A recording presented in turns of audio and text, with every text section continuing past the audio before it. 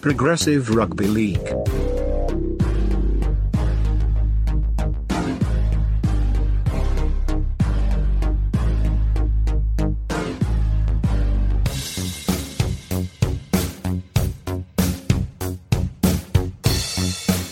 G'day all, Jono Duncan.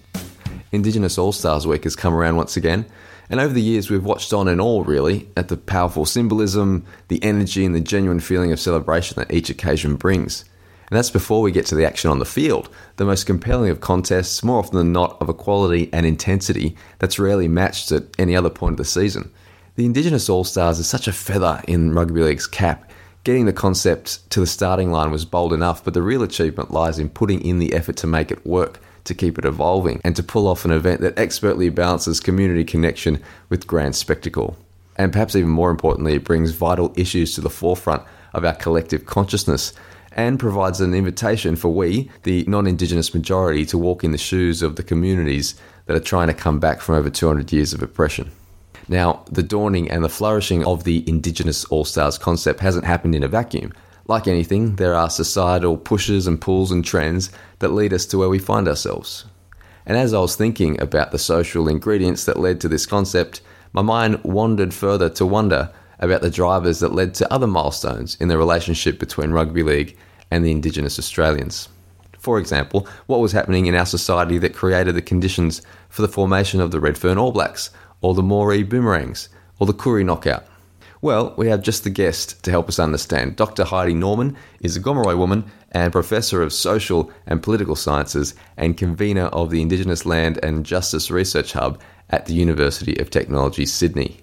Among other topics, Heidi has written extensively about Indigenous involvement in Rugby League in New South Wales over the decades, and joins us today to discuss how some of the key moments in the history of Aboriginal Rugby League in this state can help us better understand what life has really been like for Indigenous Australians through recent history. Dr Heidi Norman, a warm welcome to the Progressive Rugby League podcast. Thanks, Jono. It's good to be here with you and talking about Rugby League and Aboriginal participation particularly. Fabulous. Now look, I thought it might be worth starting off by asking, what has driven you to research and write about the history of Indigenous Rugby League participation in New South Wales? Did you grow up with the game? What was it? I think there's a few things. One is, as probably the same for you, growing up a fan of Rugby League. My surname's Norman, that's my dad's family, so there's a history of Rugby League participation in dad's family, and also on my mum's side, families from northwestern New South Wales. In our extended family network, there are many players who are in first grade ranks and also just outstanding country rugby league players. So there's that aspect. But probably, and this is, I'm a bit self-conscious about this because I know, in a way, to talk about rugby league and bring discussions of rugby league into more of my academic work might, to some people, feel like pulling teeth. But for me, I guess the reason I'm in the academy and the university is because I sort of have a craving to understand events in a broader context. And it can be, in a historical context, it could be about causation. So you might think, as you've kind of alluded to in your introduction, how do you get this incredible level of participation in rugby league that far outstrips population parity, if you like, how do you get up to maybe 16% of Aboriginal participation in the elite and high ranks of rugby league? You wouldn't really, in the country, in the bush or in the city and in the NRL sides, there wouldn't be a team that doesn't have an Aboriginal player, and that Aboriginal player who is, in both the men and women, is something of a significant game maker for that team. And, that's a pretty extraordinary reality given the history of the last 100 years, certainly the 20th century history. So there was that interesting thinking, how does this come about? And as you say, nothing exists in a vacuum. There have to be ways of understanding that. And so that's what I've put a lot of my time into. And then, of course, a third factor is to think about an event like the New South Wales Aboriginal Rugby League knockout, that in your intro you referred to it as the Koori Knockout, and sometimes that is how it's abbreviated. That event has been running for 50 years now. So that 50-year anniversary would have been in 2020, but of course, because of the health crisis, that didn't happen. I don't know if it will happen this year, but that aside, sometime soon, the 50th game will be played. And when you think about it, it's just over 50 years since the 1967 referendum, so it's just over 50 years that the Commonwealth Government became more active in Aboriginal Affairs Policy Administration. It's just over 50 years that self-determination, or not even 50 years, that self-determination was adopted as a policy. So you have Rugby League is sort of keeps popping its head up in amongst these sort of other big grand sort of narratives about, politics and social change and big stories about what is the place of Aboriginal people within the national political discourse. Yeah. And then sort of Rugby League is there in the mix. And, I guess I sort of wanted to understand that a bit more. Yeah, well, we'll get into that a bit deeper as we go along. I'm fascinated as well about, just how things came to be. And I guess you're in the perfect occupation to sort of be able to dig a little deeper and find out. Now, Heidi, can you give us an insight into the relationship Indigenous Australians have with Rugby League? Because it's an important one for both sides. Obviously, Rugby League gets a lot out of the relationship. It's a richer game. It's a better game. But what about from the side of the Indigenous Australians? Well, that's kind of hard to quantify. And I think you could ask that question of just about every Rugby League fan and they might emphasise a different point. So in my response to that, what I would like to do is go back to that historical framework and think about the scales of Aboriginal participation in Rugby League that I've traced. And I think there's still a lot more to be uncovered and a lot more to be analysed around this very long history of Aboriginal participation in Rugby League. So it might be good if I just map us through some of that history, because I think it's a fascinating history, and really what that history of Aboriginal participation in Rugby League throws up is quite a significant contradiction. Okay. And the contradictions, I think, are in two ways. One is, this is what Colin Tatz, who's a sociologist, he's done quite a lot of work around sport and also in genocide studies, but just thinking about his sport work, he says Australia is a racist country and it loves sport. And so sport has been an area where Aboriginal people in many different disciplines have excelled. So how does a country like Australia, where on occasions where at least up until the late 60s, in New South Wales at least, you had, for the most part, not everyone was impacted in this exact same way, but you had, over the course of the 20th century, up until the late 1960s, in rural towns, patterns of segregation. So you had institutions like the hospitals, the swimming pool, library, all of this kind of civic services had either a different regime of access, and it was overseen by local government, it was overseen by private citizens, and yet at the same time you had Aboriginal men, say if we go back to the 1920s, of someone like Jackie Brooks, who I'm keen to sort of talk about in a little bit more detail, where he played in Katoomba. He also played in the bush across western New South Wales. So from the mid-1920s, he takes to the field, and the commentary in the local paper includes references to him being the star. He took to the field, say, a bit later the game at Springwood, and as soon as he got on the field and he had his hands on the ball, the crowd rose to their feet in celebration at him arriving. He tried out for selection in the country rugby league side, or it might have had different language then, versus the city. He missed out selection then, but he certainly made representative ranks in the district competitions. But there is something sensational that comes through.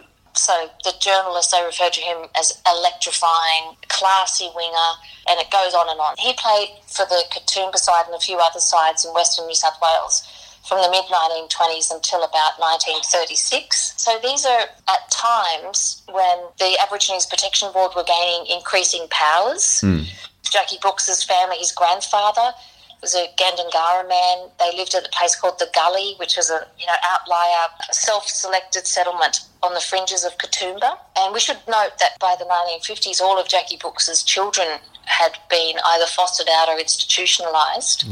And he sort of sinks without trace. He applies for and is awarded an exemption certificate. So that exemption certificate, which was issued by the Welfare Board by that point, it was a mechanism that held the promise of you being able to, say, drink at pubs or gain housing in towns and access other services that would be afforded to every other Australian citizen. So for me, when I read the story of Jackie Brooks, and I've wrote a short piece for the Australian Dictionary of Biography, I think is what that's called, if any of your listeners are keen to have a look at that. And John Lowe, a local historian based in the Blue Mountains, has written quite a beautiful lengthy essay documenting the incredible life of Jackie Brooks. There is much more to say about him. That's one contradiction. But say even I looked closely at some of the teams that participated. You mentioned the Redfern All Blacks, which was a mixed race side. Competing in Redfern, there was the La Perouse Football Club and Rugby League side.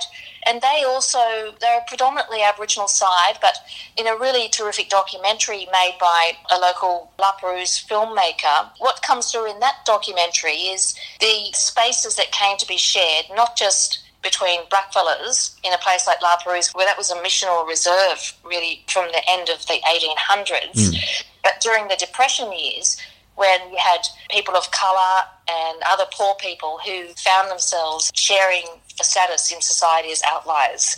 So in that documentary, some of the La Perouse older people at that time spoke of their appetite for inclusion, including Chinese who worked in the market gardens and other Southern Europeans in their community, and that extended to the football side. So, I think some really interesting stories start to emerge about how in the city, at least, in urban, industrial, working class areas, rugby league becomes an arena for not just Aboriginal people but also other marginalised people to compete. So, I think the city story is one thing. Yeah.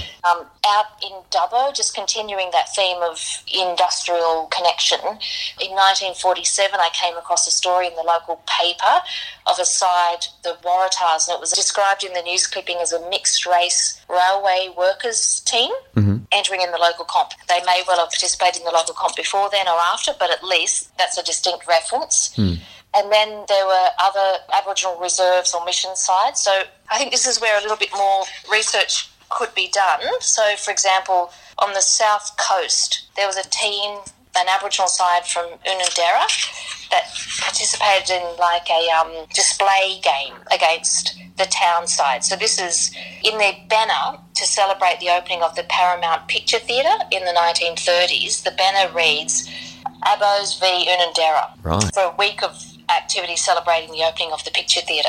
So at that time, picture theatres were the absolute bee's knees, so it would have been quite thrilling to have a picture theatre coming to town. And here is an Aboriginal side, part of an exhibition matches in that celebration. Yeah. Seems like a bitter irony given that you, in all likelihood, would have had no or highly circumscribed access to that picture theatre. But there you were, part of the celebrations of its opening. So what does that say about what the Indigenous experience was at that time? So obviously they're kind of semi-admired for their abilities athletically, but also they're ostracised and segregated and not allowed to, drink in pubs and not allowed to do what white people can do.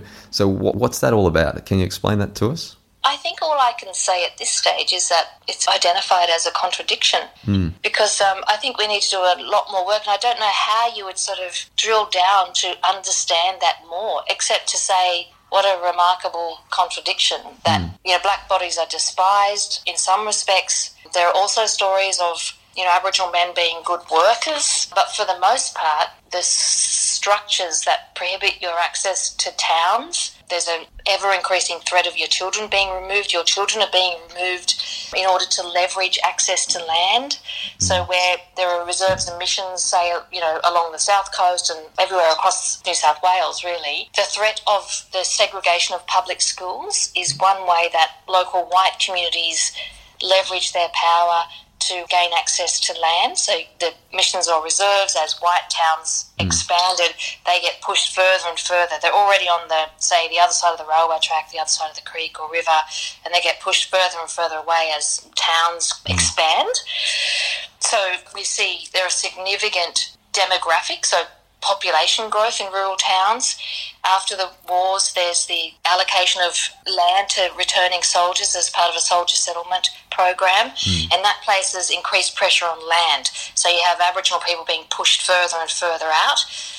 Probably sounds a little bit like I'm labouring that point, but I'm just trying to at least allude to these wider connections, and that all the while there's participation in rugby league that, in a way, it doesn't make a lot of sense, except to say there was clearly a tolerance and acceptance to an extent of the flair, the ability, the athleticism of Aboriginal men at that time to compete in rugby league.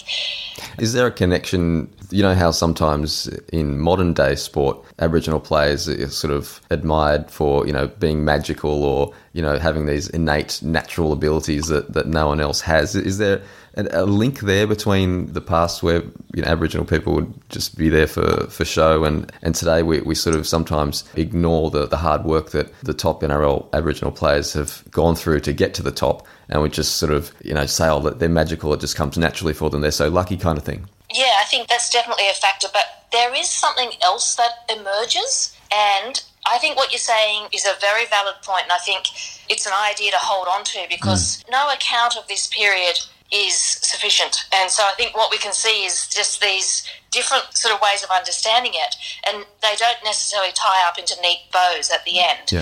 So, for example, I looked at another period in 1952 because I was thinking about how do we understand the state, as in government, ambitions, and then how government, say the Welfare Board, and this is now the body that has quite significant, if not total control over the lives of many Aboriginal people, certainly people living on the missions and reserves. It's possible that you could move to the industrial centres like South Sydney, Balmain and other places and have a life that was less under the scrutiny of the Welfare Board. But in those cases, you still had the hovering presence of the police. Right. So this kind of state surveillance was a really distinct presence in your life.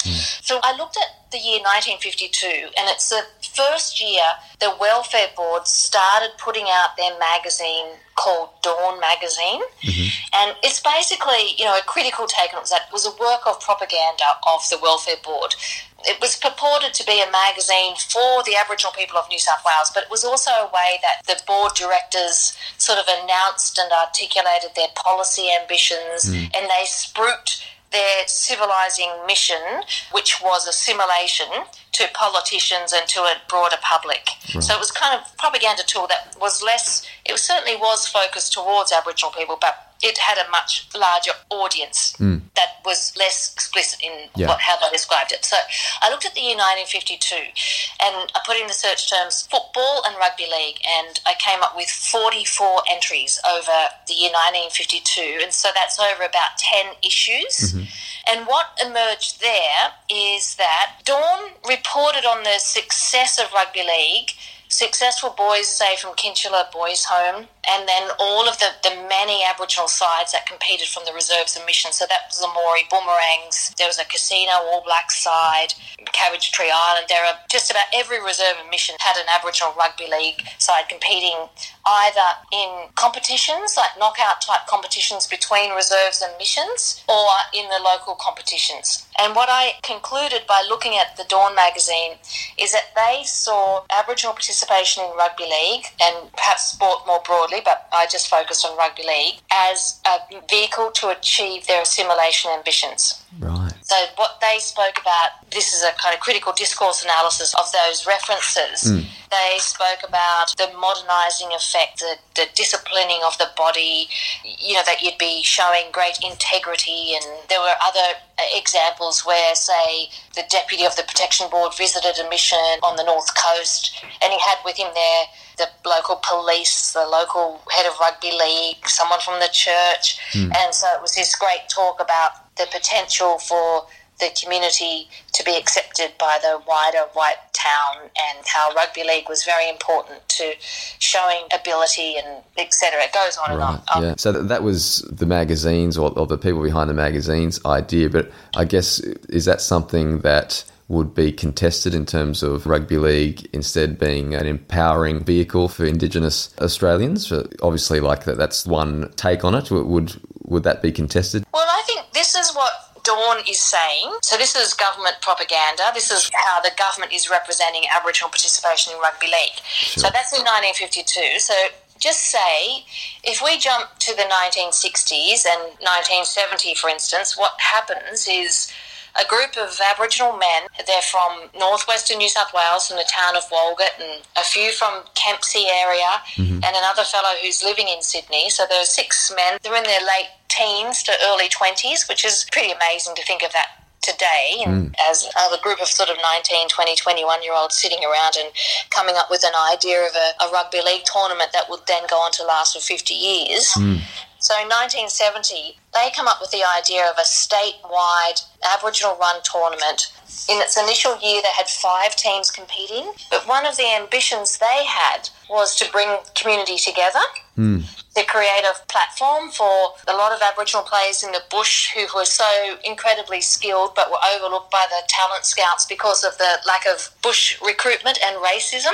But mostly what they wanted was a way to bring people together and celebrate being Aboriginal, celebrate community life that they said was familiar to them from their young lives, growing up in places like Walgett and Kempsey, but now living in the city, that was something of a gap in their lives. So for them, a natural instinctive response was to dream up an Aboriginal Rugby League tournament that would bring people together. And so today that event is described as a modern-day corroboree. Yeah. So what I'm suggesting there is if we think about what the state ambitions were, just based on the analysis of that particular magazine, as being about assimilation, fine, upstanding citizens, and by the 1970s, at least the late 60s, what was being thought about was rugby league as a way to demonstrate cultural difference, to demonstrate and to create a forum, a place, a site, a space for your connections to flourish, for cultural affirmation and belonging and being together.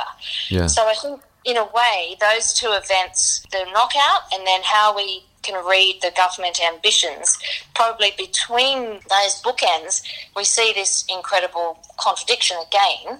But also, I think the contradiction here emerges as state ambitions versus Aboriginal community ambitions. So where the state was trying to rub out your Aboriginality, here are Aboriginal people actually using rugby league as a vehicle to maintain and reinforce your identity. But I don't think we want to strip out the significance of rugby league here, because one is that you could earn an income. It was a chance to show off and to show your flair. It was an arena that you could excel at when most other arenas were closed off to you. And I think that broader context of rugby league as a working class sport, a lot of these events were taking place around the industrial working class centres.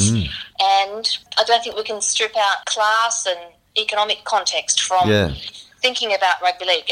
And also, what other options were available to you? You certainly weren't going to universities. Those sort of avenues were only just opening up by the late 60s. And, that door, there was only a millimetre sort of slice in that door at that time. It was very reluctantly opening up. You were marginalised in so many ways. But I guess a sport like rugby league, and there might be some other comparable examples, the overhead costs are zero. All you need is a bit of space, plenty of people who are around about your same age or size, and you don't really even need a ball. You can throw around sort of some newspaper in a sock, really, if that's what it comes down to. So I think those economic factors. Yeah. Well, that's a really interesting point that you make there, Heidi, because when you talk about the avenues available for Aboriginals in sport, to me it sort of brings to mind some comparisons with rugby league and other sports. And I suppose the most obvious that comes to mind, just because of what's in the news at the moment, is the relationship Australian rules football currently has, or the fraught kind of relationship that sport has with Indigenous communities of that sport. So I suppose, why do you think a sport like Australian rules, which really has a similar participation rate and is very popular among Indigenous populations in AFL states and territories, why do you think they've struggled recently to come to grips with what you might think is a modern, mature relationship with Aboriginal people? Because you get to the point where this weekend, Rugby League is celebrating its Indigenous All-Stars game, and all things considered seems to be in a pretty good space with its Indigenous community at the moment. And it's a stark contrast to what's happening in the AFL, which is still reeling from its biggest club, Collingwood, being sort of outed as being systematically racist over the past couple of decades. So how does it get to such a point where it gets so fraught? And I guess on the flip side, what has Rugby League done right to create the conditions where it seems to be a fairly decent relationship at the moment between Aboriginal people and the sport in general? Yeah, I would hesitate to come out of the blocks and congratulate Rugby League, although I think what you're saying is a fair comment, just at an observational level. Yep. But I think, say, just look at the statistics. I've focused mostly on New South Wales, but there is an incredible story also about Queensland and the Murray knockout that has a more recent history. Murray's competing in rugby league, also in Queensland. So, if we think about the sort of Aboriginal players who came into the game, Ray Blacklock, Sims in the South Sydney, had Lapa Stewart playing for the Roosters on the wing, and of course Arthur Beetson was there as a captain of the side and then captain of the national side. You've had Aboriginal men as coaches in the national side. One thing that's developed, I think there have been some really good advocates, and many of them are former rugby league players who have gone into the rugby league administrative side, and they've played a really good role in building up a capacity of Aboriginal men and women, say in the coaching and those other administration roles across the state, and certainly in the bush. So I think there are quite a few factors, but I'm hesitant to say, rugby league is doing a great job there, because I anticipate that at some point there will be a lot more of a scrutiny of the kind of racism that Aboriginal players, men and women, encounter in rugby league, and certainly the strategies for dealing with institutional racism and ways that clubs resolve those kind of concerns that players raise. We could, think of a few examples in New South Wales where concerns of racism have been raised by players, and I don't know that there was a particularly significant response to those claims. I did observe also when one of the players from South, playing in fullback, spoke out about the national anthem and was raising concerns about broader sort of structural racism. I did observe in the Murdoch press that he started to be quite poorly represented. So I'm not so certain that there isn't similar issues that could or have already been raised in terms of rugby league. But what to say? One is that maybe there are different patterns of participation in AFL over rugby league. Certainly some of the big differences are that there's a kind of tribalism in inverted commas in Victoria in terms of AFL. There's a good body of work that makes the argument that AFL is continuous with a traditional Aboriginal sport. So I'm reluctant to sort of fair enough. Up with hard and fast conclusions, but I think it's a really good point to raise. And I think, it goes back to Colin Tatz's point. How is it that Australia is a racist country and it loves sport?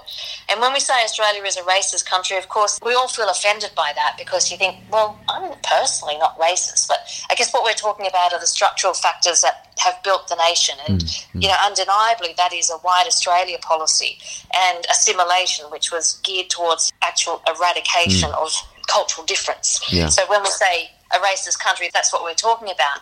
And I think what I was trying to allude to in looking at what the government ambitions were through rugby league, what I concluded is that they saw rugby league as a really useful way to achieve assimilation.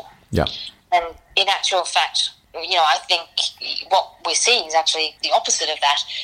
And in fact, I think Aboriginal players and the many people who have been advocating through the executive ranks on the council, on the various committees and so forth, have actually advocated for rugby league to change, for rugby league to be a game that, embraces and applauds Aboriginal players and issues.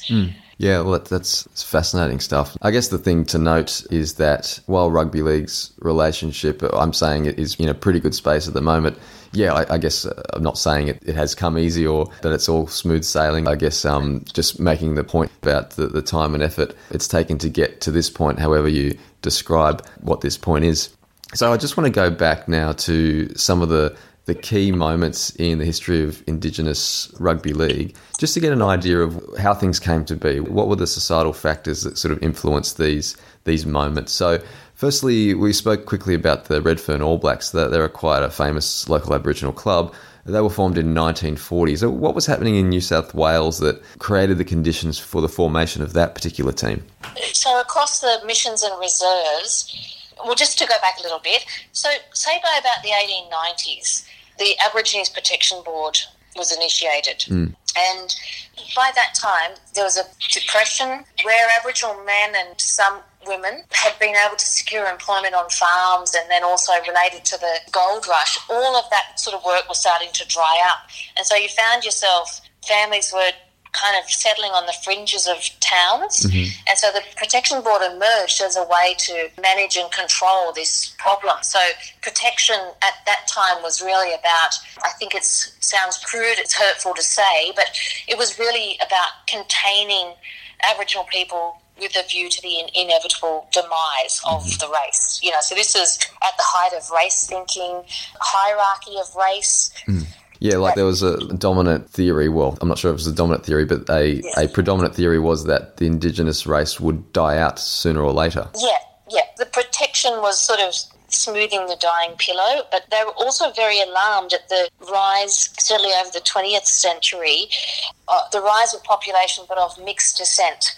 So they were very, very concerned about mixed blood. So again, this goes back to race science, an entirely bogus body of work based on scientific fraud and without any evidence. So they were, at the same time, they, as in some scientists and government officials, collecting bones and craniums and stealing them from morgues, sending them off for various experiments in institutions around the globe. So there's a protection regime, but there's concern about the growing mixed race population. So this is really where increasing powers are extended to that protection board from about 1909, and they start inserting managers over these sites. So say one of the earliest managers was out of Wellington and La Perouse, but even by, say, the early 1900s on the south coast, there was a manager appointed. And there's an early photo of a team.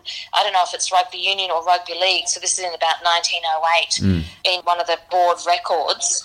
So that, there needs to be a lot more research to document that case. But that would be phenomenal to think that in 1908 you have an Aboriginal rugby league side playing under the auspices of the mission, with a mission manager appointed down there. So by this time you've got these missions and reserves that are both sites of containment and segregation, and they're also expelling people as members from the reserves who they deem to be of a particular blood quantum that would have you no longer be deemed Aboriginal according to some sort of bogus scientific criteria. So it's this very contradictory sort of behaviour that the government had. And so Aboriginal lives were pawns in these various shifts and bumps along the way of their policies. So there was that era from the beginning of the 20th century. They started to remove children for apprenticeships. So again, it was treating Aboriginal children, very young people, as really form of free or very subsidised labour for various sectors, domestics and boys and bush work. So you've got that by the 1920s, and that's where the beginning of an Aboriginal political movement is advocating, writing letters on behalf of families to stop these practices of removing kids. So at that time, from about the 1930s, that's where we see teams like the Maori Boomerangs, Arambi All Blacks from Cowra. There's a Tweed Heads All Blacks, Burrabadee, aside from the mission out at Coonabarabran. Again, on the other side of the river, out of town, there's Bellbrook Mission from the Kempsey Valley, Foster Hawks from Sunrise Station, that was later known as Purfleet, and many, many more. These sides are competing from the reserves or missions, and you see patterns of the Aborigines Protection Board. They were underfunded. They were also sort of fighting for their existence at different times. They were headed up by oddbods and misfits, drunks who, went out into the night and shot their pistol up into the air. That's an example from Brewarrina. And then after the Second World War, there's a shift already underway, and so the authority shifts from being a protection board to a welfare board. I hope I'm not labouring these points, but just very briefly, what we might highlight is that after the atrocity of the Second World War are exposed, what emerges is the beginnings of a human rights discourse. And that race science thinking that formed the basis of the control over Aboriginal lives, it really comes into critical focus after the atrocities of the Nazi regime are exposed. So you have the United Nations and the elimination of racial discrimination that comes a little bit later. But, a human rights framework is part of the shift towards a welfare approach in the administration of Aboriginal lives. And assimilation arguably fitted within that framework. But over time, there is a much more robust view of the elimination of racial discrimination that's not just about equality and inclusion of citizenship, it's also about the exercise and flourishing of difference. So it's a huge change in the space of a couple of decades. Yeah, and again, what I think is interesting is we see rugby league as a forum that holds where these ideas are held. We can see them playing out in terms of rugby league. And so you mentioned a whole bunch of teams, Maori Boomerangs, for example. So these teams were were formed on the missions, and that pressure that was put on the missions leads to a sort of a spilling out of the population towards the city, where there was less pressure from the state and perhaps more economic opportunities as well. Is that what led to a Indigenous population around Redfern and the inner city of Sydney? Yes, yeah. Sorry, I got carried away. I didn't come back to the question. Yes, I think, there are push-pull factors. So part of assimilation was also forcing you off the reserve or mission and into towns in pepper-potted housing, so black and white checkerboard housing, where your sort of inculcation into, white suburbia or towns would be also achieved by the surveillance of your neighbours. So this was also about imbuing particular social order and behaviours and attitudes by dint of surveillance and, I guess, the threat of ridicule and certainly the ever-present hovering threat of the removal of your children.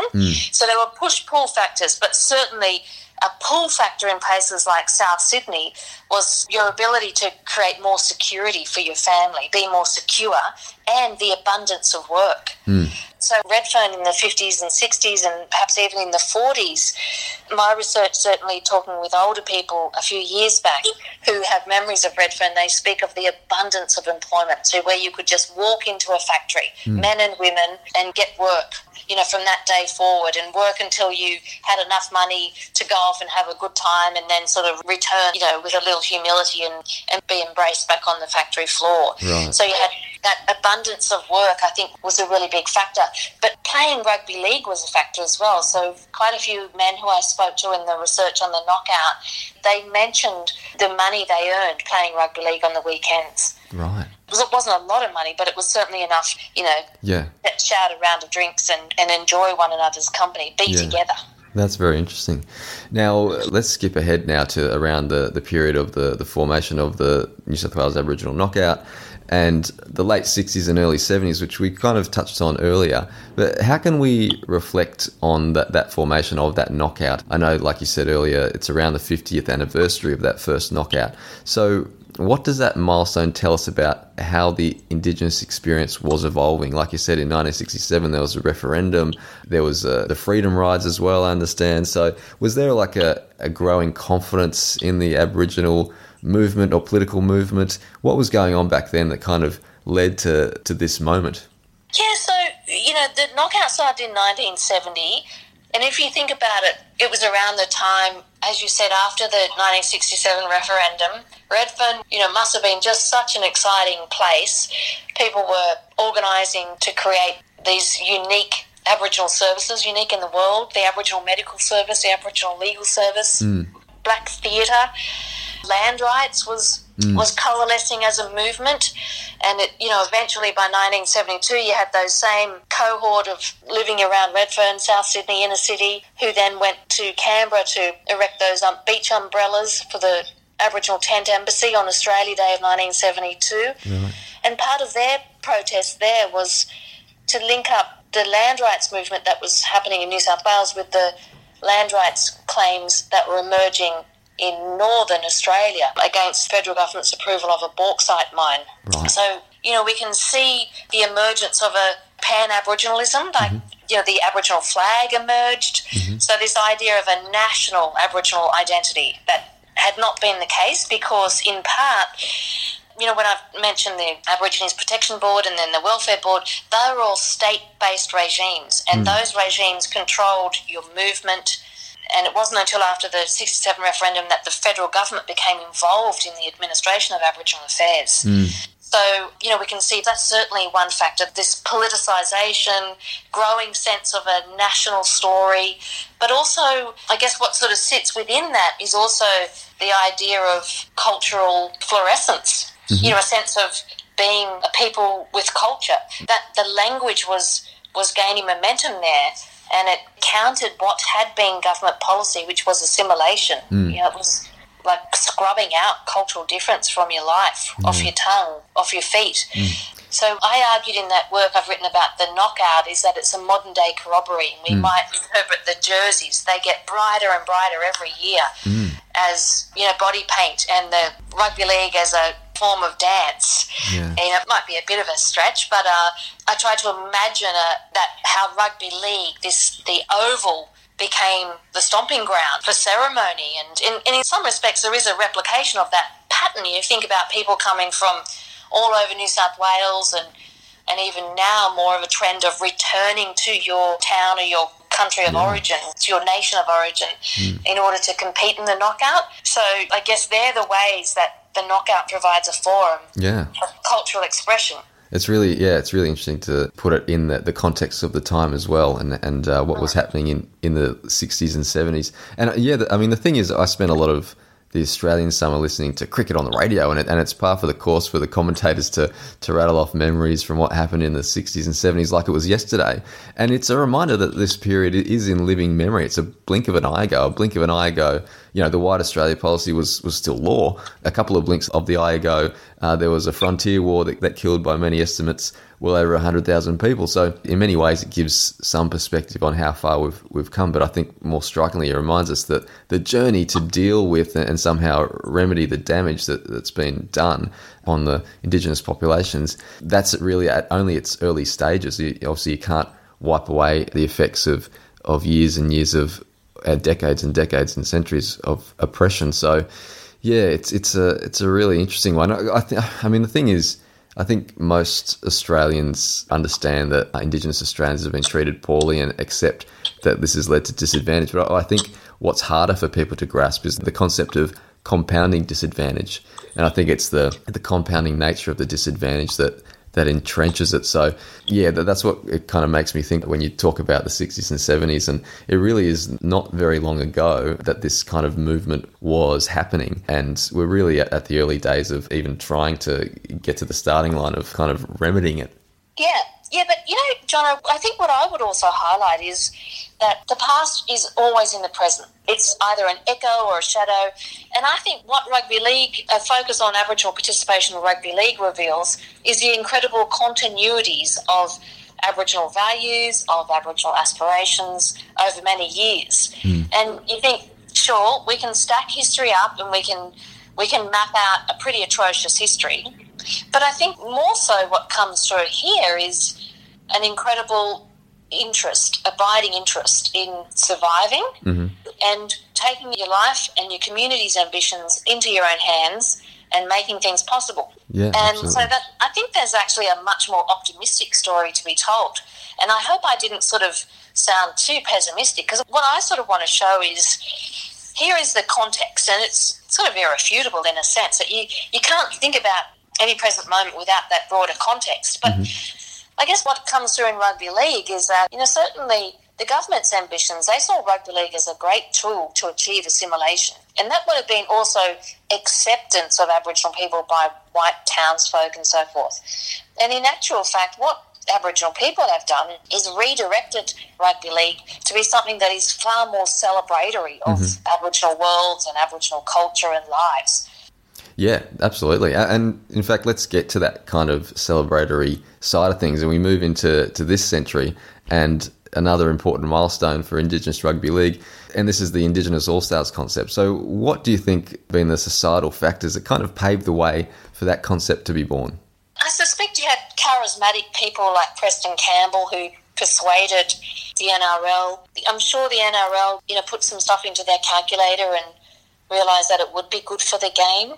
I don't want to sound cynical, but, I think these are corporations. They have to operate on a budget and so forth, and I think there is some advantage to them to have a program of inclusion, and I think Aboriginal players do bring something to the game. So I think there are benefits for Rugby League. I think there are benefits for clubs in terms of how they can manage the welfare and more social engagement of their club. South Cares, for instance, is one factor that allows the club to badge itself in, certain philanthropic terms. So I don't think I'm pointing out or bursting a bubble there or being overly cynical. I think clubs have to operate in a certain way, and I think their embracing of Aboriginal worlds and Aboriginal culture is good for their identity, it's good for their brand, it's good for their community following. And I think, the All-Stars game has shifted and changed a few times over the last sort of decade. And the knockout has been an increasing fixture of the All-Stars game, and the participation of women, including Aboriginal women, has been an increasing part of the All-Stars and of NRL. So I think these are kind of shifts that reflect social, economic, political will on the part of the NRL, and I think it makes sense to their brand to do that. Sure. And I guess it's clear to me, Heidi, that Indigenous NRL players as a cohort are much more engaged with their culture than generations past. Do you agree with that, A? And do you think that's part of a broader societal trend, a generational shift, perhaps aided by the All-Stars concept? What's your reading of that? Yeah, I think that's a difficult one, because we start to make the suggestion that players today are more engaged with their culture when those factors might also be part of broader trends. Yeah. So, Clip, one thing I think is an interesting phenomenon that I'd love someone to do more research on is, you think about the recruitment patterns of some teams from certain areas. So St. George, for instance, I think they've had a pretty solid track record of recruiting a lot of players from northwestern New South Wales. So you think about Nathan Blacklock, George Rose was there for a bit, Rick Walford was there, Dennis Kinchler, there are many others, all from sort of northwestern New South Wales towns. Parramatta had a close affiliation with the Narwhal Eels, so there were quite a few blackfellas from Armidale who played with Narwhal Eels. I'm sure their Armidale players played in other teams as well. But there are some really interesting patterns, there are footprints. And I know one of the young Peachy boys, I read an interview with him recently, and he was talking about how he always wanted to play with Cronulla because his uncle was there. Yeah. So you see these men who played in first grade NRL were, just so influential in the lives of this next generation who are coming through. And their interest in playing for those sides was in part because of, that family history with the club. Yeah. And because it's a relatively recent phenomenon where we've had critical numbers of Aboriginal players in teams, that's a real phenomenon, and it'd be interesting to see how that sort of plays out over the for the next generation. Yeah, I guess the saying "standing on the shoulders of giants" kind of comes to mind when you talk about Tyrone Peachy and seeing his uncle and being inspired by that, and for him to go to greater heights. Yeah, that's really interesting. Now, so just a quick broader question: what role does rugby league, or can rugby league, or sport in general play in pushing the national conversation around issues such as, reconciliation or constitutional recognition, as well as broader issues, I suppose, like Australia's history at the frontier? Do you think sport can play a positive role in rugby league in particular in this case? Oh, for sure. Yeah, absolutely. And I think it has to be authentic. I know there was a little bit of pushback about the Recognise campaign and how that was taken up so actively by some rugby league teams. So, yeah, I think that has to be authentic. Yeah. And I think, sometimes that leadership and role models also operates at a subtle level. And, when we were just talking about, say, some of the older generation now and then their nephews and kids coming through, what role models they were for them, how they aspired to be like them. I think that's an area that's really important. So when we think about recognition and the voice and those bigger sort of grand stories about, the national political discourse, that's one thing, and that's really important. Yeah. But I think some of those role models and inspiration happen in a more everyday, familiar way. So, some of these players, if you go to events during NAIDOC week, the clubs will send their players to these events, and they are absolutely swamped, these young players, the Cody Walkers and those players. The young ones, they just adore them. They want to get their signature. They want to get photos taken with them. And that goes for other players, even older players who have been retired for 20 or 30 years. You go places and there's still this community appetite for getting their photo taken with them. So I think, how Aboriginal rugby league players, they really loom large amongst blackfellas, and I think that's a really important factor in Aboriginal worlds, to have these people who really were so significant on the big stage of rugby league. Yeah, no, I think you're absolutely right. And I guess I asked the question and I sort of angled it towards the sort of political issues of, reconciliation, constitutional recognition, because I think back to my youth, I guess, and And I didn't really learn anything substantive about relations with Indigenous Australians at school. In fact, if I hadn't come across an album of Kev Carmody's songs, 10 or 15 years ago, I think I'd still be quite ignorant to the reality. And so that bunch of songs sort of encouraged me to search out more information about, the Indigenous experience and then what really happened in history and at the frontier. And I guess it's a part of our history that was hidden from me when I was at school. And I guess that makes sporting institutions like the NRL all the more important in terms of the role they can help play, because there's a huge chunk of the population, at least my age and older, who, unless they actively investigated something, wouldn't know what really happened. And you think, how can Australia have a sensible conversation about these sorts of issues when there's a large chunk of the population who have very minimal exposure to these issues and the reality of the past. So I guess, it was music for me in that case, but it could be sport and rugby league for others. Yeah. I think you raised just such a powerful point there, because, you think, how is it that Aboriginal history is mandated in school curriculum? It's in a lot of university curriculum. And how is it that I still have young people coming to university still saying, why weren't we told? How come we didn't know this stuff? And I don't know the answer to that, because there are thousands of books written about Aboriginal history these days. And yet, as you say, if you were to ask us, well, we do this as an exercise sometimes, just to torture myself, I think, in class. And say, if you were to write a list of the Aboriginal people you know, or aspects of Aboriginal history that you know, what would you include? And so most of them say, Kathy Freeman, or maybe they'd say Ash Barty, I hope. Or they'd list sport people, they'd list rugby league players or AFL players.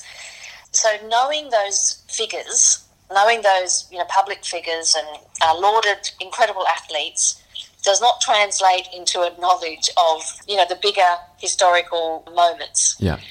And, I'm also mindful that it's a big responsibility to place on sports people, because you have to learn Aboriginal history. You have to learn Australian history. I don't know that you can be told it. It's not like you could sort of lift your top of your head off and pour information in. It's a more structural phenomenon that leads you to not know stuff, Yeah. So I think what is missing in the teaching of history is a framework to understand the past. Yeah. And I guess what I've tried to suggest, in our discussion is, you can take any kind of institution like rugby league, for instance, and it can tell you just an incredibly rich story about Australian history. Yeah. Yeah. And I think rugby league in particular, maybe there are others, but certainly rugby league, as we start to unpack rugby league, we just can get down some really fantastic rabbit holes. Absolutely. Well, Heidi, I really want to thank you for being so generous with your time and your insights. But one more question, if I may, to finish off, and it's a lighter question, hopefully. Yeah. What are your favourite rugby league memories in your lifetime? That's a recent one. Being out at home bush when Souths won the premiership. Yeah, 2014. And then getting the train back into town, and we went to Barbecue King, which is it was a fantastic Chinese restaurant, and loads of people were pouring in. That it was like the city turned into a village. It was like sort of like Christmas, but even better. Everyone was happy and saying hello to one another. And there was one lone character who was driving up and down George Street. He had if my memory serves me right, a ute with sort of oversized tyres and a Rabbitohs flag, hooked into every nook and cranny on this ute. And he was just beeping his horn and driving up and down George Street. I just thought that was a mighty fine solo effort. Yeah. It was a beautiful moment. Yeah, and then, going down to the Oval the next day. And Redfern Oval. Yeah. Yeah, it was just such a celebration, but it was sort of subdued. Even walking to the train station after the game, we sort of stayed right until the last sort of player left the field. Yeah. And it was kind of subdued. It wasn't, I think it was a bit you felt a bit unpracticed in celebrating.